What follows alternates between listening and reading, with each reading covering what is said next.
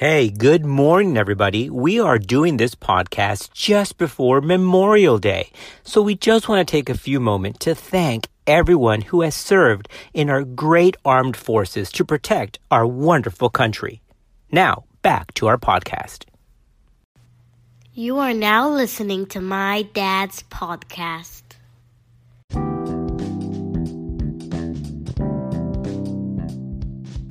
In medicine, across all disciplines, some techniques have been passed down by tradition, despite a lack of being evidence-based. During first trimester uterine evacuation, have you ever heard another OR team member or the anesthesiologist ask, "Hey, are you ready for Pitocin?" Why is Pitocin part of first trimester uterine evacuation? Does Pitocin cause uterine contraction in the first trimester? Let's look at the data.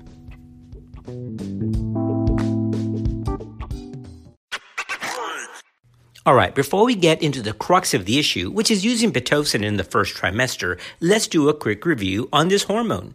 Oxytocin is a peptide hormone and neuropeptide. Remember that oxytocin is produced normally in the hypothalamus and released by the posterior pituitary. Don't forget that oxytocin does not only have a role in childbearing, but also has a role in social bonding, sexual reproduction, orgasmic release during childbirth, of course, and it is even involved in the milk letdown process. This hormone was first described by Henry Dale in 1906, and its molecular structure was determined in 1952.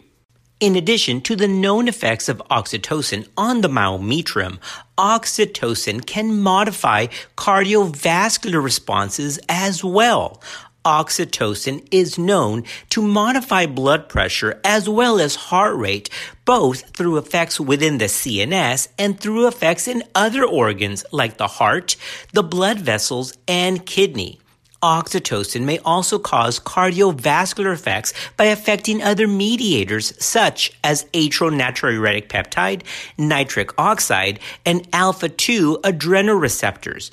Now remember that oxytocin, especially in bolus formulas, can cause severe and potentially fatal hypotension. So unlike vasopressin that can increase vascular tone, the effect of oxytocin in the peripheral vascular resistance is usually to decrease tone and decrease peripheral vascular resistance. The ability of oxytocin to decrease bleeding is extrapolated from the OB literature, mainly from third trimester studies. But Pitocin in the first trimester has questionable biologic plausibility, even if it's used in the late second and early third trimesters. Uterine oxytocin receptor concentration does not increase significantly in the myometrium until about 36 weeks of gestation, and receptors are not fully expressed until a woman enters actual labor. Oxytocin has been widely used during surgical termination of pregnancy in the first trimester with the intention to reduce blood loss and the risk of uterine perforation during the surgery. But this is based on the presumption that oxytocin increases uterine wall tone. But in order for oxytocin to increase tone, Pitocin receptors, of course, must be present. Although some studies from the 1980s stated that oxytocin use for first trimester D&C helped to reduce blood loss, more recent and more rigorous studies evaluating the routine use of oxytocin for first trimester surgical abortion have failed to show any significant effect on blood loss. All right, let's get a little bit more in detail regarding the anatomy, the physiology of oxytocin receptors on the myometrium. Fuchs et al. Studied oxytocin receptor concentration in the human uterus during pregnancy and during labor and published their study in the American Journal of OBGYN back in 1984. As stated by the authors, we have determined the concentration and distribution of oxytocin receptors in myometrial and decidual tissues obtained at C-section or hysterectomy during pregnancy. myometrial receptor concentrations were negligible at 13 to 17 weeks, but had risen about 12-fold by 37 to 41 weeks. Now, after the onset of labor, either preterm or term, the receptor levels were maximal and significantly higher than before the onset of labor. Now, in cases of failed induction of labor with oxytocin and in post-term pregnancies, the receptor concentration was significantly lower than in spontaneous labor. This gave the idea that Pitocin administration over prolonged periods of time could lead to downregulation of the receptors. The authors also stated that myometrial receptor concentrations in the fundus and the corpus were similar and significantly higher than in the lower uterine part of the uterus. It was also negligible in the level of the cervix. So once again, myometrial receptor concentration was equal in the fundus and the corpus uteri, but it was lower in the lower uterine segment and it was almost negligible in the cervix itself. In 2014, Yulia et al. Published the control of oxytocin receptor expression mediated by a combination of steroid hormone stimulation, stretch, and inflammation. These authors concluded that oxytocin receptor concentration in the myometrium progressively increases throughout pregnancy, beginning in mid-gestation, but really increasing the rate of expression after 36 to 37 weeks. Another day is here, and you're ready for it. What to wear? Check.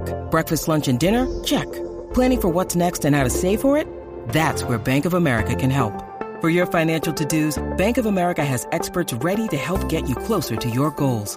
Get started at one of our local financial centers or 24/7 in our mobile banking app. Find a location near you at bankofamerica.com/talktous. What would you like the power to do? Mobile banking requires downloading the app and is only available for select devices. Message and data rates may apply. Bank of America N.A., member FDIC. All right, well, what does this have to do with Pitocin use in the first trimester? Let's look at the data. Nygaard et al. Sought to investigate the use of oxytocin in first trimester uterine evacuation by performing a randomized clinical trial. This was published in ACTA Obstetrics and Gynecology in 2011. This was the first trial as an RCT to investigate the effect of Pitocin on post-op blood loss, as well as its effect on peri-op pain and nausea after first trimester uterine evacuation. This was a single-blinded, randomized controlled trial. The authors demonstrated and stated that the widely adopted routine use of oxytocin during surgical management of first trimester pregnancy was unnecessary. A total of 378 patients undergoing surgical termination of first trimester pregnancy were randomized into two groups. All women received pre-op misoprostol. Group 1 received oxytocin during the surgical procedure, while Group 2 received no oxytocin. The amount of vaginal bleeding, severity of pain, and nausea were recorded immediately after the procedure and monitored for the first 3 days post-op. Baseline characteristics were the same for the two groups. Here are the findings. No significant difference in post-op blood loss in hospital, blood loss at home, or pain scores during the hospital stay or within the first 3 days were noted. Once again, there was no difference in post-op blood loss. None of the patients in the study experienced complications requiring additional medical or surgical treatment, and no accidental perforation of the uterine wall nor excessive bleeding required additional strategies were recorded. The study, once again, was the first RCT to investigate the effect of oxytocin on post-op blood loss and its side effects with the main strength of a relatively large sample size. Again, that N was 378.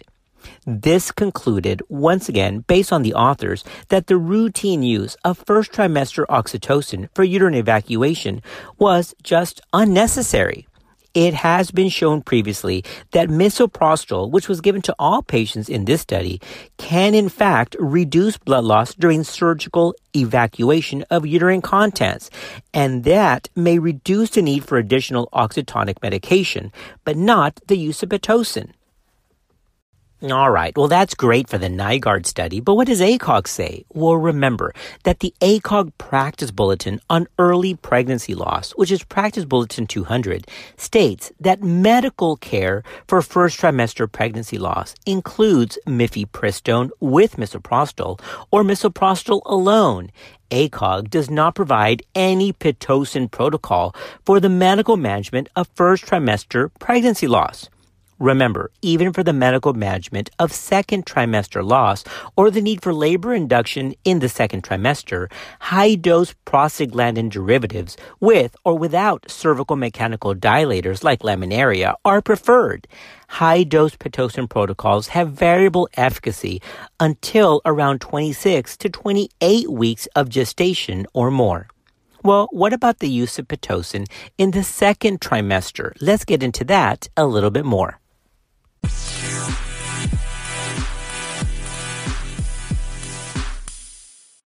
Look, guys, let's not lose fact of what we're talking about here. The original intent of the podcast was to understand why Pitocin is used in the first trimester during surgical evacuation. And the main answer for that seems to be tradition, because it doesn't seem to be evidence-based.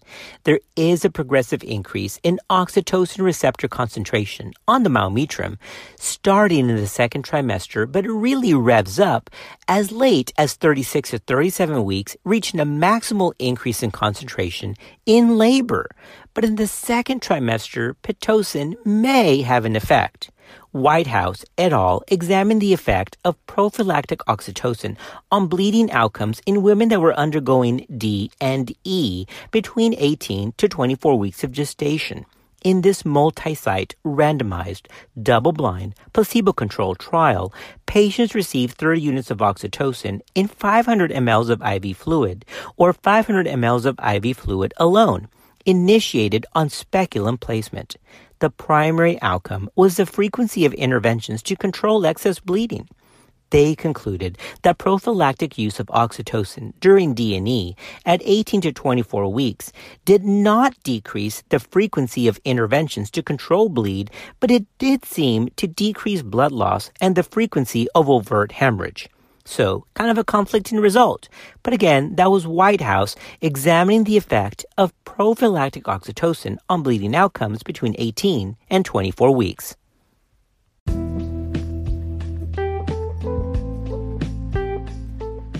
All right, let's wrap up this podcast. So, are we supposed to use Pitocin for first trimester suction evacuation of the uterine cavity?